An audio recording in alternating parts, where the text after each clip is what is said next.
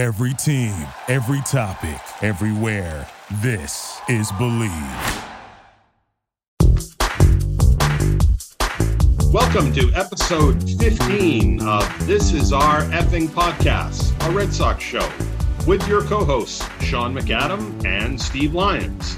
Thanks again for joining us. We've gotten great response over the last couple of weeks and a few special guests that were able to join us. We promise more guests in the coming weeks, but this week it is just the two of us, and there certainly is plenty to talk about, and not much of it is good where it comes to the 2021 Boston Red Sox. It has been, I don't know if I would go so far as to use the word disastrous in relation to the most recent road trip, Steve, but it certainly was not good. 2 and 8 in a 10-game road trip through Tampa Bay, Detroit, and Toronto. What had been a game-and-a-half lead in the American League East is now a 4-game deficit, and the Red Sox are coming home from Toronto and starting a big homestand with their tails between their legs. Yeah, the sky is falling. Come on. I mean, since the you know how it is in Boston. Yeah, exactly. You know, hey, it's looking pretty bleak right now in so many areas of the game. I think that's probably the thing that worries me the most. It's not one thing. It's a lot of things right now. You know, you can point to the rotation, you can point to the bullpen, you can point to lack of offense. But, you know, really the thing that scared me the most was on that road trip, they were supposed to get a nice little reprieve going to Detroit to play against the Tigers and beat up on them a little bit before having another tough series in Toronto. And it didn't work out that way at all, man. And then they just really came home with their tail between their legs.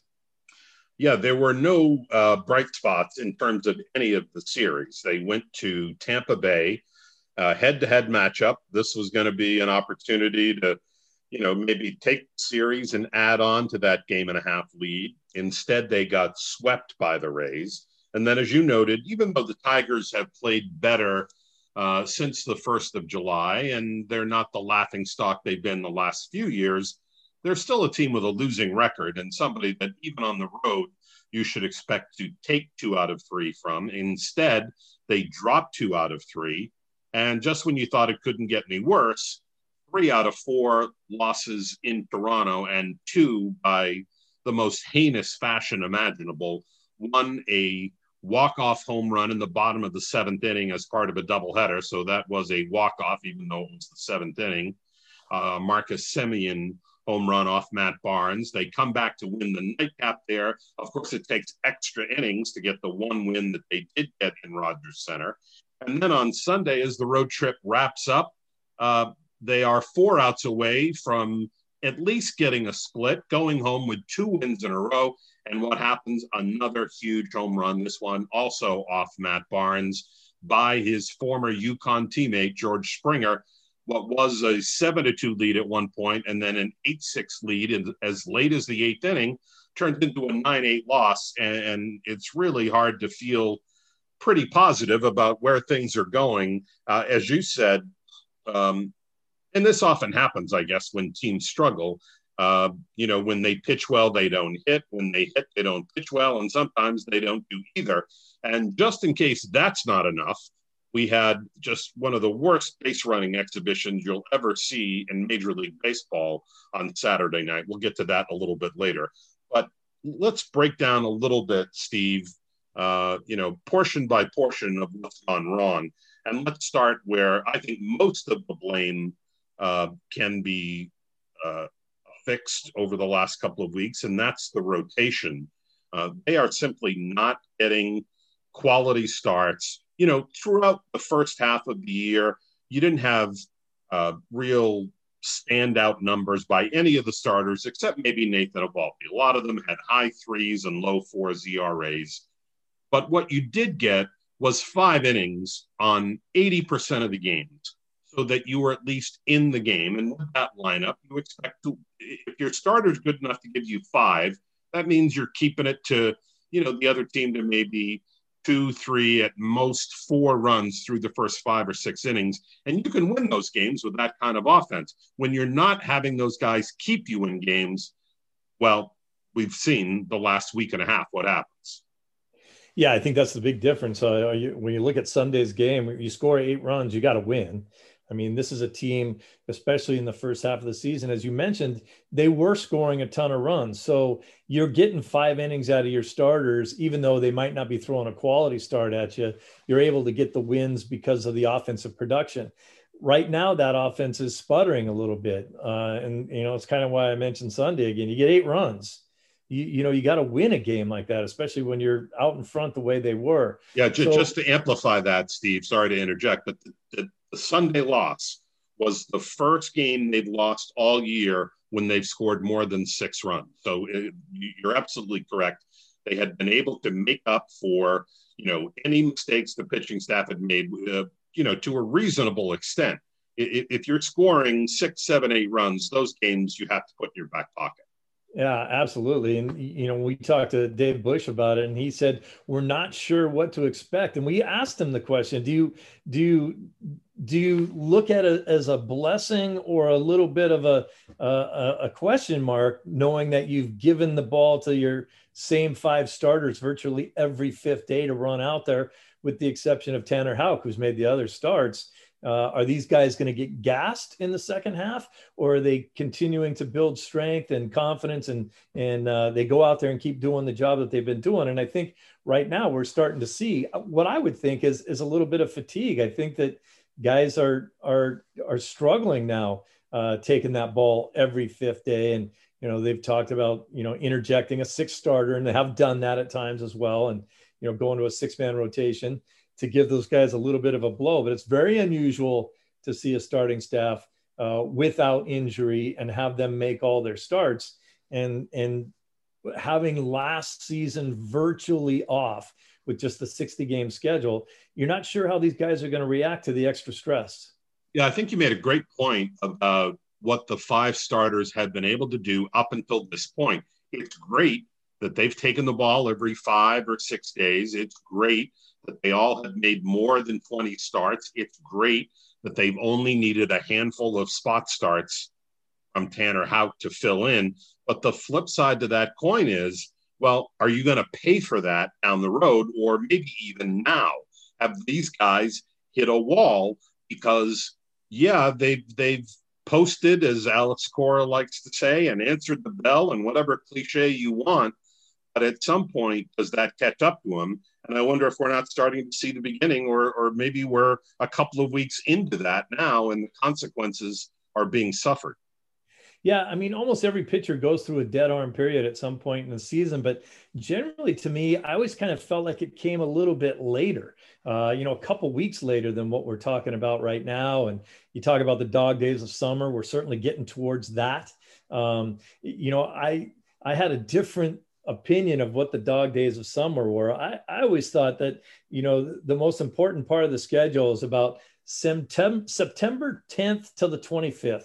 That's when I think teams, become pretenders and fade away. And the teams that are going to be good and they've had a good record the entire season decide that they're going to stay at the top of the division. You see a lot of mixing and matching and a lot of changing of places in your division during that period of time. But clearly past the point where most people would say that's not really the dog days of summer. But to me, that's really where teams kind of make their move. And you see a lot of changes in the standings during that period of time. But, there's no question that if they are going through a dead arm period, they've got to get past that and get stronger again to go through the rest of the year. Well, we've already seen one change that's coming to the rotation, and that was announced over the weekend while the Red Sox were in Toronto. And Alex Cora said that Martin Perez, who had gone through a really rough patch of about 5 starts with an ERA, I think over 7, if not 8, where he just wasn't giving them any length or keeping them in games. He's been moved to the bullpen, at least for now. It's a role that he's filled before in Texas, so he's not unfamiliar with it. And it comes at a time when Darwinzon Hernandez, one of the 3 lefties they had out in that bullpen, is on the IL with a oblique issue, and we know that those can last a while. So He does give them a matchup lefty that they can use to the degree that you can still match up with the 3-batter rule in Major League Baseball. But so Perez has been shifted. But you wonder, I mean, teams are always moving failed starters into the bullpen because of performance and hoping that a switch is going to get flipped and all of a sudden the pitcher is going to figure things out just because he's not taking the ball every 5 days. That's not always an assumption that you could make.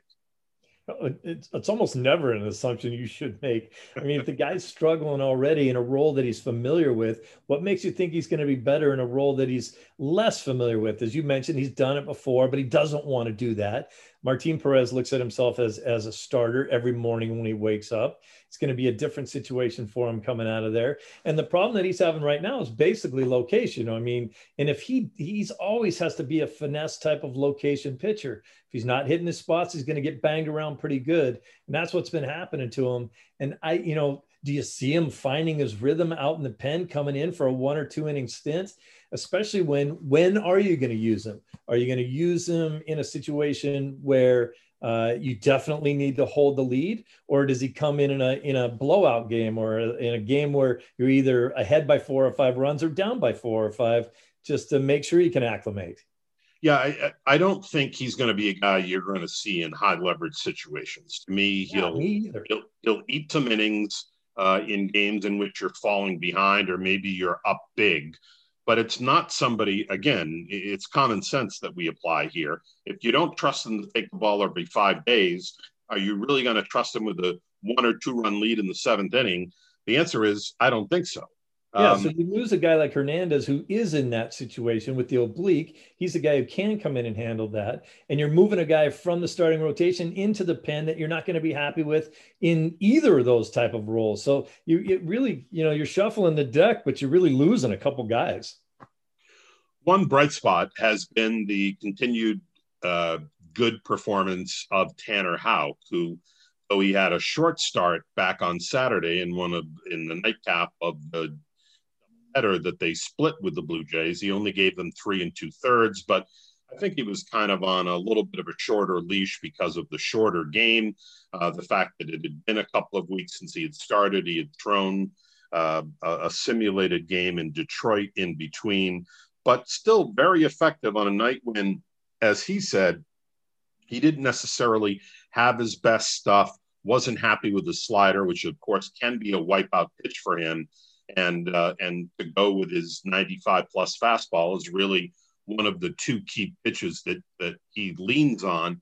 Look, if a bad start is going to be 1 run in 3 2/3 innings, admittedly not the length you're looking for, but Houck is one of those guys that when they plug him in, he always seems to keep the team in the game. And he's shown me a lot. I'll tell you, even last year, wasn't really sure if he was ready to be there, but they had a need. They brought him up and he dazzled. And, and then this year they kind of held on to him. He had the injury issues. He had to stay in AAA for a while. And now he's been an unsure starter, right? Do I get the ball every 5th day, or I'm a spot guy? Do I have to come out of the pen? I'm kind of the old school guy where I used to be the kind of guy that would say, you know what, if I'm the manager of the team, you're the pitcher for me. When I give you the ball, go pitch. You don't need to know what your role is. You don't need to know this, just when I give you the ball, go pitch. But I'm, in my older age, I'm starting to realize that there's a little bit more to it than that for the pitchers to understand when they're going to get a chance to be in the game, to prepare themselves for the hitters that they may face. And if you're not a starter that gets the ball every 5th day, where you know exactly what your routine is going to be, going back and forth can be pretty difficult. Just not so much mentally really, but the physical challenge that it takes to be ready to pitch when you're supposed to pitch. So I'm softening my mood on that. And he's handled it all brilliantly. And he's a young kid. And so to me, I see really good things for him in the future, and certainly more down the line this season. Let's talk a little bit about the lineup, which has not been the same lineup. And I'm talking about in terms of production that we saw for the first 3.5 months for all the way up to the end of July. The Red Sox were among the top 3, 4, 5 teams in virtually every important offensive category, be it OPS, slugging, extra base hits, doubles, runs scored, batting average. They were doing it all and were regularly scoring 5, 6, 7 runs a night. That has come to a halt. I think there's probably a lot of reasons for it, not the least of which it seems as if until Sunday, Xander Bogaerts, Rafael Devers, and JD Martinez, the guys that have carried them for so much of the season, all seem to go into a funk at the same point. Different reasons, I think. With Bogaerts, it was a wrist issue, and as he has acknowledged, he got into some bad habits mechanically to help compensate for that injury, and he's got to fight through those and get back to his more normal swing and mechanics. But 2 hits on Sunday suggested that maybe that's coming. But there was a 15-game stretch, Steve, before Sunday where the Red Sox did not have a single game where they scored more than 5 runs. That was almost routine through the first 90 or so games.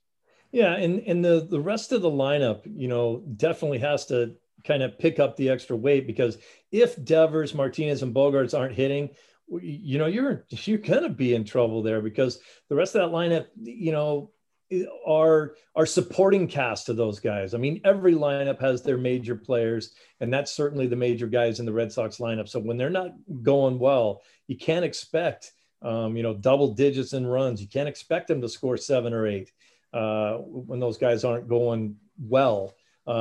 Unfortunately for other teams, those guys usually really do go well, and they don't stay in slumps for very long. So I wouldn't anticipate that lasting very long. And I think you'll see all 3 of those guys come back.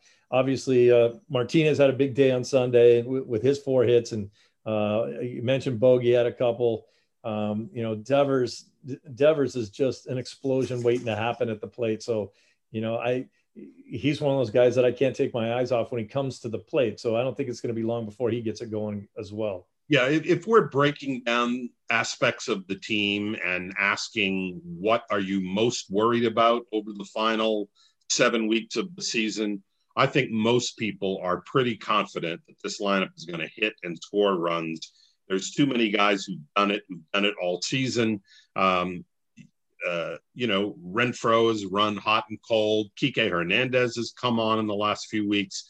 I mean, there's a lot of weapons there, and it's too good to have that lineup stay down forever. It just happened that it came at a particularly bad time, given the opponents and given the fact that they weren't getting good performances from their starting pitching.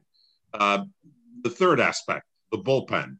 And I think you can link some of the struggles that relievers have had with the inability of the starters to go deep into games on a consistent basis. It stands to reason when you're having starts like Martin Perez and it's 2 1/3, 2 2/3, 3 1/3, 4 innings, somebody's got to take up some of that slack. And even if it's the low leverage guys like Jacksel Rios and some others that you wouldn't necessarily trust in a close game late, just the fact that those guys are being asked to come into games earlier, I think kind of collectively takes a toll on the bullpen.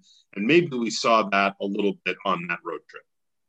Yeah, it's a double whammy, isn't it? As soon as your starter's having a bad start and he's not going to go, 3 or 4 innings, it's going to bring the bullpen into play even earlier, which means that over the next couple days, you're going to have to really mix and match with your bullpen. You're going to have to bring some guys into situations that you don't want to. I think we've all learned that most bullpens are really split into 2 categories. The guys you want into a game when you need to win it, and the guys that you're going to have into a game when it's a blowout one way or the other. And you don't, and you can only rely on those guys that you definitely want in those close games so many nights before they get gassed too. So you can't just keep running them out there every night because it's the formula that you like to use to win. I mean, we've seen. Yeah, and let's identify those high leverage guys in the Red Sox case as Matt Barnes, obviously as the closer, Adam Ottavino, who's been the primary 8th inning guy, Josh Taylor, who has been sort of the 7th inning guy, and then Hirokazu Saramura. Those are the 4 they've leaned the most on. And Sawamura on Sunday left with some elbow tightness. That always gets your attention and not in a good way. We've seen Ottavino have his ERA shoot up about 1.25 runs in the last 3 weeks. Barnes gave up 2 game-winning homers in the span of 24 hours. And Taylor has not been as sharp as usual. Those are the 4 guys you worry about. If Axel Rios and Hansel Robles and some of the other guys that they use when they're either up big or down big are going, off the rails, you can work around that. But when your high leverage guys are struggling, that's going to cost you games. Yeah, when you look at Sawamura, when he comes out of the game, walking a couple guys, giving up runs. Ottavino, trying to pick guys off and giving up runs. Barnesy giving up a homer to his buddy. That couldn't have felt really good. What a great swing he put on that pitch. You don't generally see, too many right-handed hitters be great on down and in fastballs, but man, he jumped all over that thing. And I don't worry too much about Barnes because he has been so good.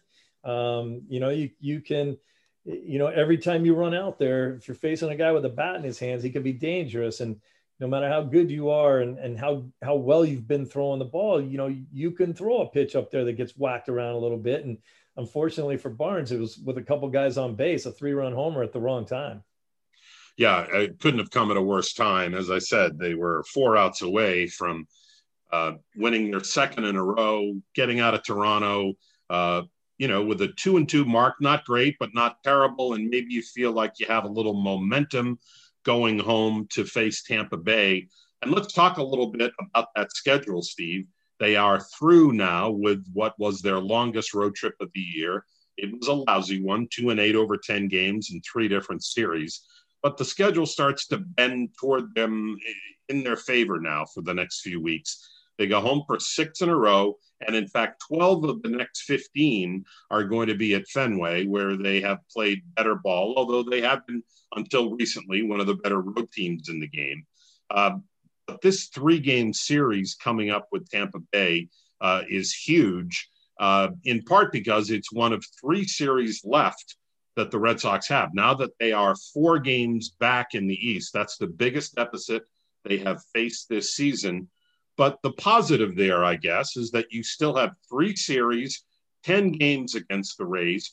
2 of those 3 series are at Fenway. So you have an opportunity to close the gap starting on Tuesday. Let's talk a little bit about how the Red Sox match up with the Rays as that series comes to Fenway. Yeah, so far not so great. We know it year in and year out. The Rays are a team that you have to contend with now. They've woken up. They've finally decided that they're not going to be a doormat team anymore. They have always been able to produce a tremendous amount of talent with very little resources in order to do it. But, they just play the game. They play the game the way it's supposed to be played. To me, you look at the way they play the game. They just play good, hard-nosed baseball. You can't look up and down their lineup and say, wow, this guy really scares me. But they just get it done day in and day out, and they always pitch. Yeah, and to me, that's kind of the amazing thing, that the Rays are where they are in first place in a tough division with 3 good teams chasing them. And they have lost Glasnow for the rest of the year. They traded Rich Hill a couple of weeks ago. And when you look at what they're bringing into Fenway, the 3 guys they're going to start in this showdown series coming up on Tuesday are the rookie they got from San Diego and the Snell deal, Patino, along with Fleming and Yarbrough. That's not exactly, Maddox and Glavine and Smoltz riding into Fenway, and yet here the Rays are, and it's moments like this where you ask, how do they do it? Because while Patino is a very talented young kid and a promising young arm and doesn't have a lot of major league experience, but will probably grow into a pretty good starter, he's not there yet. The other 2 guys are just flinging the ball up there, not particularly hard. And it makes you wonder, are they doing it with mirrors here?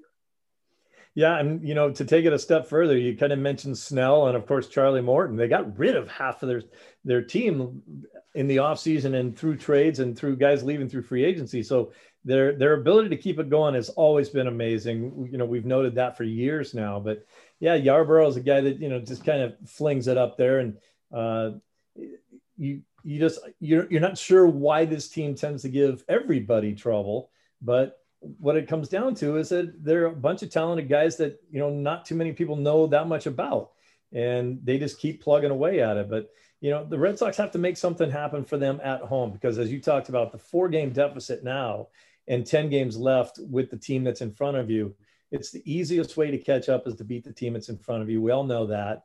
But they can't have a series like they had down in Tampa Bay at Fenway this week. They got to be able to bounce back and take a few of those games, creep up on the division. You know, there's no must-win games right now quite yet, but you certainly have to go out there and start creeping back up in the standings. Yeah, you can't lose any more ground. And that's the hard thing, is that even if you take 2 out of 3, because I think we realize that a sweep is pretty difficult against a good team, even though Tampa did sweep the Red Sox a weekend ago in St. Petersburg.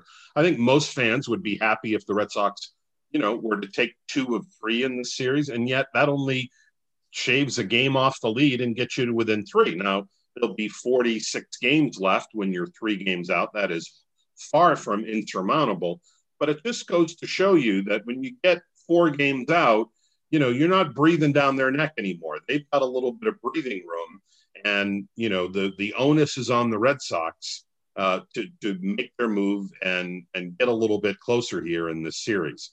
Now, one of the positive things, there have not been many, as we've discussed in this episode, it is the pending return of Chris Sale, who finished up his final rehab assignment over the weekend on the road in Moosic, Pennsylvania, which I hear is beautiful this time of year. Chris Sale took the team bus with the Worcester Red Sox, paid for an extra night so that they could get in and get a good night's sleep, paid for the extra day of using the bus, splurged on some nice dinners for all the guys at AAA. But now it is time for him to step back and rejoin the Red Sox, and the Red Sox hope give that rotation a boost when it needs it most. The question, I guess, is, after it will be exactly 2 years and 1 day that Chris Sale made his last start, when he starts on Saturday against Baltimore. It'll be 2 years and a day since he last faced major league hitters in a regular season game. What, after 2 years and Tommy John, can we expect? I expect a pretty darn good Chris Sale. I mean, Chris Sale just won't let himself be anything other than the competitive master of pitching on the mound. Now, will his stuff match up with the attitude that he takes to the mound? You know, maybe not his first couple times out, although I wouldn't be surprised if he goes out and has an excellent outing his first time. I mean, he can probably throw upwards of 100 pitches. You know, he threw 89 in his last rehab start. So yeah, he tends to throw a lot of pitches. So, you know, striking guys out takes a lot of pitches. So I wouldn't be surprised if he throws 100 pitches and only goes 5 innings, but those could be a pretty productive 5 innings. Look, you know, since the Tommy John was invented, I played against Tommy John. They've perfected it now. You know, you look at a guy like Nate Eovaldi, who's had a couple of them. Yep. He still throws 100 miles an hour. These guys, the way they make them work and the way they make them rehab their elbows and their arm and their body in general after that surgery, these guys literally can come back better. They're like Steve Austin, you know, the $6 million man. They can come back better and stronger than who they were before. And, you know, he's had 2 years. You know, a lot of guys, you know, come back from a Tommy John in less than a year and a half. Yeah, I mean, to be clear, it's not 2 years since the surgery. It's 2 years since because remember, they shut him down in August of 2019, thinking that the PRP treatment was going to work, and it seemed to be working until about halfway through spring training, and then they realized he needed the surgery. So he's had the surgery was on March 30th. That was his birthday, his 31st birthday, I think. So he'll have had 16, 17 months of recovery, which is a little on the conservative side. It's not rushing him back out there. to me, I don't worry about the velocity. He's already hitting 95, 96, 97. That's good enough, certainly, to win at the big league level with his stuff. We've seen that wipeout slider at times. The thing that I would be concerned about is the command, not control. I don't think he's going to walk the ballpark, but I wonder if he's going to be able to precisely locate pitches within the strike zone where he wants right off the bat. Yeah, because I think that's an interesting point. I mean, control and command are two totally different things. Right. You know, a lot of guys have control. They can throw the ball over the plate. Unfortunately, they get too much of the plate and it gets whacked. You know, commanding the ball, getting it where you want, inside, outside, up and down, throw to the quadrants of the plate that you want to work with. And we all know he loves down and into right-handers. And that's got to be able to get there, because when you're talking about a big sweeping slider from a left-hander, if it doesn't get to your spot, it catches a lot of the plate as it comes across. And, you know, it has to be going on a downward motion and look like his fastball. And, you know, he's been a master of that his entire career. Certainly he can get away with throwing his fastball up in the zone and get guys to chase. So, you know, those are primarily the pitches that he uses. And, you know, he's got to be able to get that pinpoint control back, because, you know, even a guy like he will get hit if he's just controlling his pitches, not commanding them. It's going to be a fascinating week with the Rays in for a big series head-to-head with the Red Sox, followed 2 days later by the triumphant return of Chris Sale. That'll be against the Baltimore Orioles. It's a 6-game homestand, and there will be no shortage of things to talk about when we assemble for episode 16 next week. Let's see if it goes any better than the previous week did for the Red Sox. In the meantime, Steve, great to talk to you, and look forward to looking back on what will be a pretty momentous week when we talk next week. All right, I can't wait.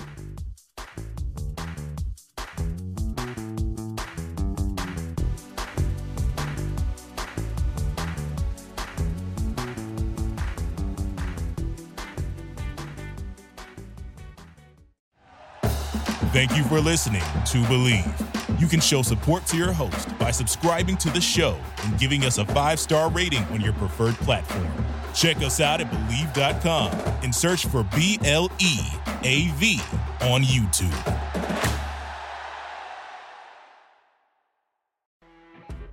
You know when you're listening to a true crime story that has an unbelievable plot twist that makes you stop in your tracks? That's what our podcast, People Are the Worst, brings you with each episode. I'm Rachel. And I'm Rebecca. We're identical twins who love true crime cases that make you say, didn't see that coming, and we hate the people responsible for them. Listen to People Are the Worst now on Apple, Spotify, or wherever you get your podcasts.